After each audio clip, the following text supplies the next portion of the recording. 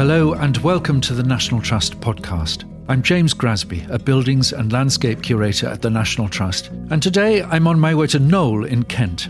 Knowle was once home to royalty and now houses one of the UK's most important furniture collections. But today, it's not just the furniture I've come to see. I'm here to observe how the work being done at Knowle is helping to save one of the Red List's most endangered items. Right, now this looks to me to be the middle of Sevenoaks. Victorian shop front, some Georgian buildings. Looks like a pretty Kentish market town, but judging by the traffic, it's a busy commuter centre. Hoping to meet Sam Bailey, the property curator at Knowle. Now, she's told me it's a town centre property with an unassuming entrance. I should look out for a church and a school. Just need to concentrate on this traffic. There's the church and Sevenoaks School. Sevenoaks School. Knowle, 30 yards. We're there. We made it. What a lovely surprise to come off that very busy high street into this open countryside. Mature trees, and look, some fallow deer crossing the road in front of me. What a dream of a place. Coming over the rise, the sky is lightening. And I think I'm going to get the first. There it is. What a sensational house. That is Knowle. It looks like a medieval village. 1,000 different chimneys with every conceivable roof shape and form. It is an immense place.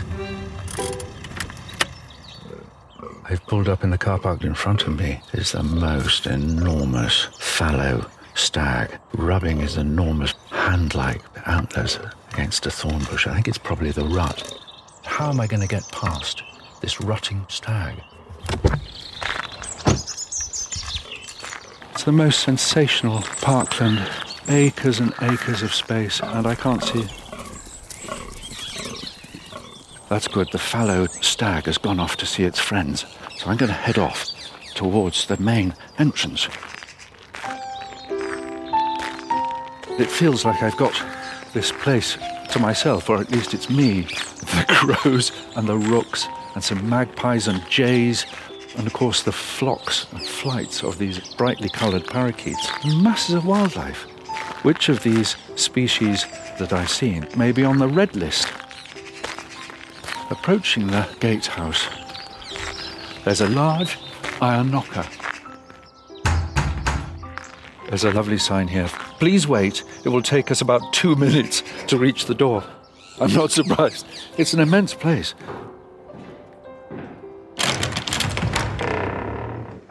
Hello, James. Hello, Sam. Lovely to meet you. It's lovely to meet you. I'm bowled over by your house. Now look, we're coming through the gatehouse, opening onto this beautiful green courtyard. It's sort of hybrid between a sort of medieval country house and a castle. Yes, there's been a property here from around the 1200s, but it was taken over by the Archbishop of Canterbury in 1456. It was with the See of Canterbury until Henry VIII persuaded the then Archbishop to let him have this palace. It then became a royal palace. And it was with them until the Sackvilles took over in 1604. So, Sam, who are the Sackvilles? Well, I can take you to meet them if you'd like. Really? Yes, come with me. Going through another enormous oak door. Take me in. Come through. What a fantastic room. This is a great hall. This is the height of gracious living. You've got some full-length portraits who I guess you're going to tell me are Sackvilles. The portrait just in front of us is Thomas Sackville. He was a Lord Treasurer, which you can see he's got his wand of office in his hand there. So he would have been the third most powerful person in the country underneath the king. He's the start of the Sackville story here at Knowle and the reason that Knowle is here today. OK, come with me. Classical columns, diamond-paned windows with some coloured glass, and everywhere ornament and sparkle. This is called the Great Stairs. My goodness, it feels ancient. The walls are painted So what are these images here? We've got a frieze of classical figures. It's all to do with the ascent of man and the different stages of life as you go through your ascent.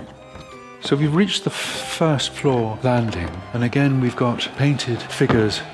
We've got a chap in full armour lying prostrate on the floor with a decapitated head in the foreground. 2 infants rolling around in delight for some reason. There's a lion holding a sword, looking up at a partially clad classical woman holding a staff with an eagle soaring over her head. I mean, this is complex symbolism, isn't it? Absolutely, yeah.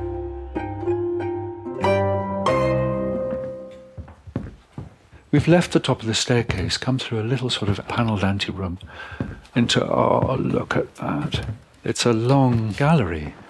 Must be 30 metres long and hung from one end to the other in a series of portraits in gold frames. Beneath these portraits, we've got an array of chairs, one chair after another. I mean, the upholstery is extraordinary. Here we've got a settee, I suppose, lush pink upholstery with little baubles and tassels. You can't quite see all of the tassels, unfortunately. We've lost some of those over the years, but it would have been a really deep red colour with metallic threads and then adorned with tassels and the fringing. What you're looking at is a collection of furniture, a real display of somebody's wealth. And you're looking at some very rare survivals. So, James, you've come here to find an endangered species. I can tell you that it is somewhere in this gallery. So did you want to have a go at maybe thinking what it might be? We've got silk and wood and feathery stuff, and maybe there's an incredible moth infestation, but you wouldn't tolerate that in the National Trust. No. I've no idea. You're going to have to help me out. The endangered item on the red list is actually the art of tassel making, which also known as passementerie. Most people are familiar with the Red List of Endangered Species, which has animals such as pandas and rhinos, things we're very familiar with. But a group of people from the Heritage Crafts Association were inspired by this to create a Red List of Endangered Crafts. This is a list of crafts ranked by the likelihood that they'll survive to the next generation. I'm Mary Lewis. I'm the Endangered Crafts Manager at the Heritage Crafts Association. There are 4 levels on the Red List of Endangered Crafts. The first level is viable, crafts where there are plenty of people to pass on the skills. So boat building, the skills are being passed on to the next generation. The next category is endangered. These are crafts that are considered vulnerable. An example of this is sail making. We think we have around 20 to 50 makers. The next is critically endangered, where we think there's a serious risk that this craft will not survive to the next generation. An example of this is diamond cutting. We have 5 practicing professional diamond cutters in the UK. And the final category is locally extinct, and that means it's extinct in the UK. Passementerie or trimmings, the likes of which you'd see at Knoll, are on the endangered list. We have around 5 companies left with the skills to do this craft. In this country, we're traditionally very good at preserving our tangible heritage, things you can put a plaque on, things you can go and visit. We're less good at preserving the intangible elements of our heritage. Things like our folk dance, our songs, our traditional practices, and our traditional craftsmanship. And these are all things that need to be enacted through a person.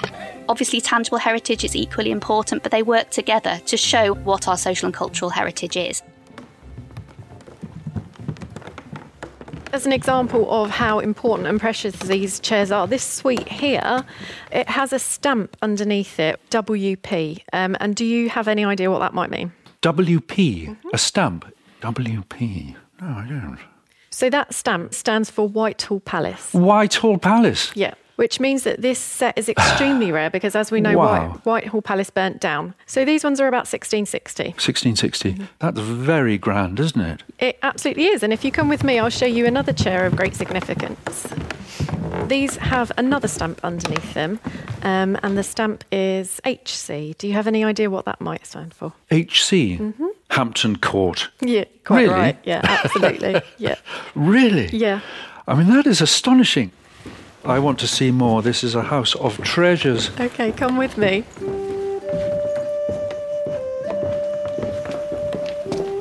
Oh, no. That is staggering. I guess a state bed. It absolutely is a state bed. In front of me is this stake bed lit by candlelight, rises perhaps 3 meters with a downpour of this most luxurious blue and gold silk with an elaborate sort of floral pattern.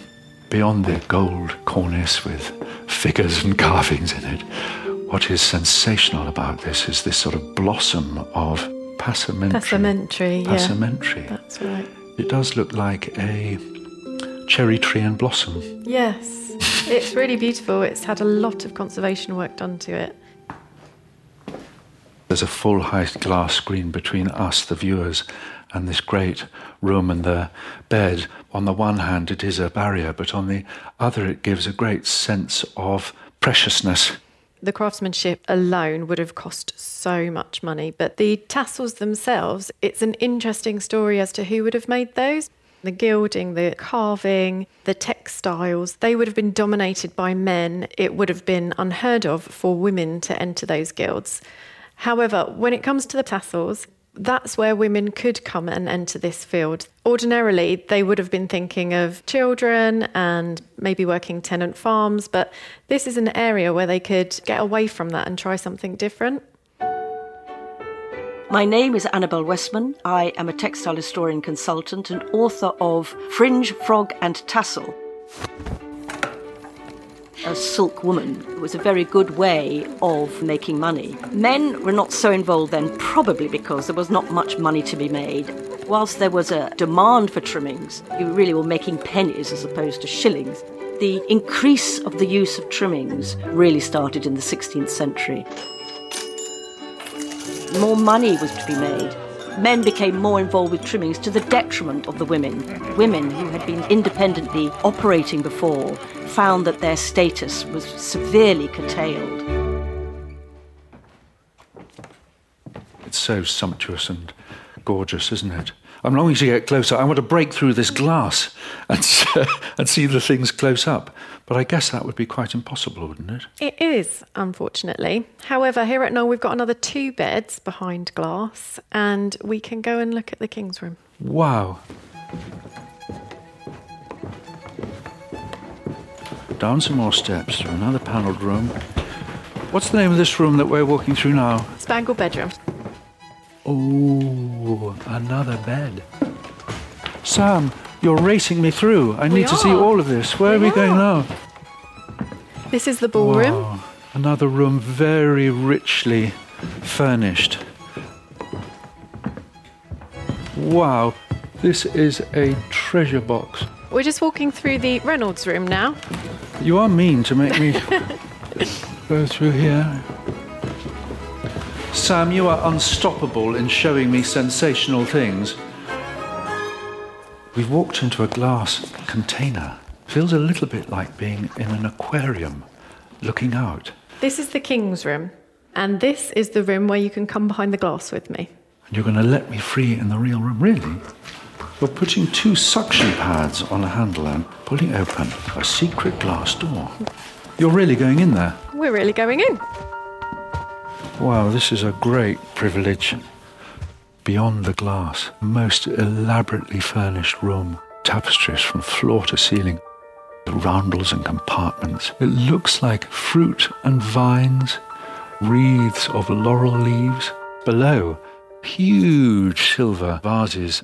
Stamped velvet curtains. Again, the edges of the curtains covered in tassels to the pelmet. As I turn round, I mean, that is another beautiful bed with a canopy surmounted by feathered finials. Ostrich finials. Ostrich. Yeah. It was commissioned in around about the 1670s, 80s for James II's marriage to Mary of Modena. So it's James II's wedding bed that we have here. Wow. How was it that all this royal furniture came to Knoll and has survived here? The astonishing furniture at Knoll stems from the marriage of the Cranfield family to the Sackvilles. I'm Emma Slocum. I'm one of the senior national curators at the National Trust, and I specialise in dress and textiles. Thomas Sackville founded the family dynasty at Knoll in the early 17th century. However, his amazing collections of furnishing, textiles and tapestries and their wealth were all lost during the English Civil War when the house was occupied by parliamentary forces. Meanwhile, the Cranfield family lived at Copt Hall in Essex. Order! Lionel Cranfield had become Lord High Treasurer in 1621. While the family had retained their fortune, the Cranfields had lost their political power through Lionel Cranfield's spectacular fall from grace. So we have the Cranfields at Copt Hall, who had the money but not the status, and the Sackville family at Knowle, who had the status but whose finances were in a desperate state. The marriage of Francis Cranfield to Richard Sackville was advantageous for both families. The Cranfield family had a collection of extraordinary early 17th century furniture, including magnificent embroidered state beds. This already opulent furniture collection was further enhanced by their son Charles. Charles was appointed Lord Chamberlain to King William and Queen Mary, which gave him access to all of the unwanted and unused royal furniture in store for his own personal use. The amount of material acquired by Charles Sackville was unusual in its quantity. He was filling up carts from Hampton Court Palace, Whitehall Palace and Kensington Palace on an unprecedented scale. When his mother Frances dies, he moves to Knowle and he takes all the amazing furniture from Copt Hall with him to furnish his new staterooms. Sam, it's fascinating. The first bed you showed me is in astonishing condition, vibrant and sparkly, and the colours are rich, whereas this bed has got to a stage where its age has diminished it, I suppose. As you can see, a small area of the salmon pink left over there, which would have looked remarkable against the golds and the blue colours that you can just still see here. It would have been a really wonderful feast for the eyes of colours and metallic threads and shimmering. It must be a great dilemma, on the one hand, to preserve the authenticity of things, but at the same time to represent the original effect. How on earth do you begin to do that? They're the type of decisions we would talk to specialists about. And we're really lucky here at Knowle that we've got a conservation studio here. So we've got that technical expertise on site. I can take you to the conservation studio if you'd like, where you can discuss how they preserve things. Sam, I'd love to do that. Yes, please. And this is a very different place to the one I arrived in this morning. Lots of smiling visitors, walkers, and a full car park. This building here is our conservation studio, and this used to be a barn. It's an enormous building. It's more like a monastery or something. Welcome to our conservation studio, James. I can see beyond this glass door every conceivable piece of scientific equipment and an array of objects and busy people. And there's public access. There Am I is. right?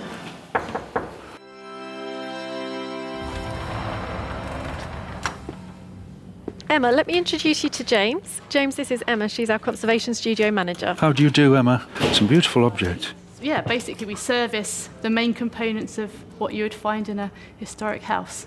Okay, I'll leave you guys to it then. Bye. At Knowle, we have a range of specialists, and as you can see, we've got a wide range of objects in the studio today, from paintings and furniture to some metalwork further down the studio. Emma, in that fantastic tour of the house, what is quite evident is there are some serious dilemmas in conservation, aren't there? The first bed we saw was in pristine condition. And later on the tour, we saw the King's bed that I think has become a sort of antique relic, sort of stands in the place of a bed, but really has lost all its colour, its surface, and is not really representing what the maker intended at all. And I suppose as a conservator, you've got two options: to restore it, to revive the colours and to glitz it up, or to hold it in place and to do very little, just ensure that it goes on. But I would guess both of those options are quite difficult and problematic. If you know National Trust properties, you'll realise that the feel that you get when you walk in is pretty unique. It's not comparable from one property to the next. The impression that we want to give can lead in our decisions over conservation or indeed restoration. Have there been moments at Knoll when you've replaced old objects? We haven't actually replaced materials. When you look at these upholstered chairs, you'll see all the layers. They're really exciting. It's a bit like archaeology, really. You wouldn't really want to replace all of the old degraded textiles. But I can show you some examples lifting the presentation of the room. So this is from an amazing set of chairs. Emmy showed me this detailed photograph of what I guess it's an upholstered seat. The velvet looks complete and still nicely figured. The legs are still shiny and beautiful and woody, but this tassel at the front, virtually gone. It's like it's been sat on and rubbed and scratched by cats, beginning to disfigure the object. It strikes me as being a beautiful object, but very out of balance, visually speaking. What do you think we could be doing to help this sad, straggly crew? It's a complex sort of aesthetic balancing act, isn't it? Our thoughts went to actually removing this trim. There's not many trim makers or heritage furnishing people out there anymore. So we spent a lot of time researching manufacturers to try and source 50 metres of trim. So quite bespoke. So these are the different samples that we got back from the manufacturers. You've got these short little samples of silk edgings in wonderful rich colours with a sensational glossiness. And you're confronting me with this photograph of an object that is completely shattered and gone. And I'm just wondering how you'll ever marry up these beautiful pristine things on the edge of a chair that has seen 350 years of wear. How are you going to do that? I think you'd be in trouble if you used any of those, wouldn't you? Yes, so much thought had to go into it to get to the point where we could actually stitch something onto the chair. So when we go over to the Reynolds room, I don't know if you noticed that they had new trim on them, but perhaps we could identify them. Can we do that? Yes. How fascinating. Emma, it's lovely. The house is alive with visitors. It always feels completely different when it's open to people. It feels alive again. Yeah. Come into the Reynolds room, which I think you've been in here before, haven't you? I'm going to challenge you to look at the furniture again and tell me what bits of trim do you think might have been replaced. I'm going to start on this settee. The upholstery is slightly mottled, varies in colour across the surface, varies in texture a good deal because of its age. Looking at the braid and the tassels at the bottom, it has the same sort of quality, quite honestly. You can't see where maybe a new section start against an old section, no? It looks consistent and coherent, and it looks right, and it looks natural, and it looks to be part of the original. I'm quite hard-pressed to tell you whether that is new or old. It's not a mix. I'm really glad. No, it's not. It's not a mix. This is all the new trim that we have bought for the suite. That balances brilliantly against the rest of the room. It's remarkable. Thank you very much. I think it's an absolute triumph. By defining the furniture in this way, you're suddenly getting the shape back. Exactly. It's giving a lovely silhouette. I can see the shape of the chairs. All these little details you wouldn't think would necessarily notice. It's very subtle. But overall, I think it lifts the whole room. It's it does. Such a significant difference. But you're entirely dependent, I would guess, on people who are able to make these things in order to achieve this look. Tassel making is one of those crafts endangered on the red list. What on earth would happen if it became extinct? I think we'd be much more limited in our options about how we approach the interpretation and presentation of our collections. I think as a National Trust, we need to work within our own teams and also externally to look at how we can maintain these skills. I mean, I'm thinking about how we can do that through apprenticeships and internships, and I know that's something that the National Trust has been doing as well. I've just walked out through the gatehouse again at Knoll, and I'm very sorry to leave this great house, turning back and looking at Knoll again. There are the big things that are obvious, keeping the roofs on, keeping the windows painted, keeping everything going. You go into the interior and see those assemblages of furniture and pictures and textiles. And they're all completely dependent on one another in order to give their meaning. But without that detail on the chair, something enormous is lost. Even a little bit of braid missing, it reduces the meaning of an object significantly. It's always very inspiring meeting passionate people and seeing visitors enjoying these places, and I think it's a great and timely reminder for me to remember that these places matter to people and that the fine detail is very important to get right.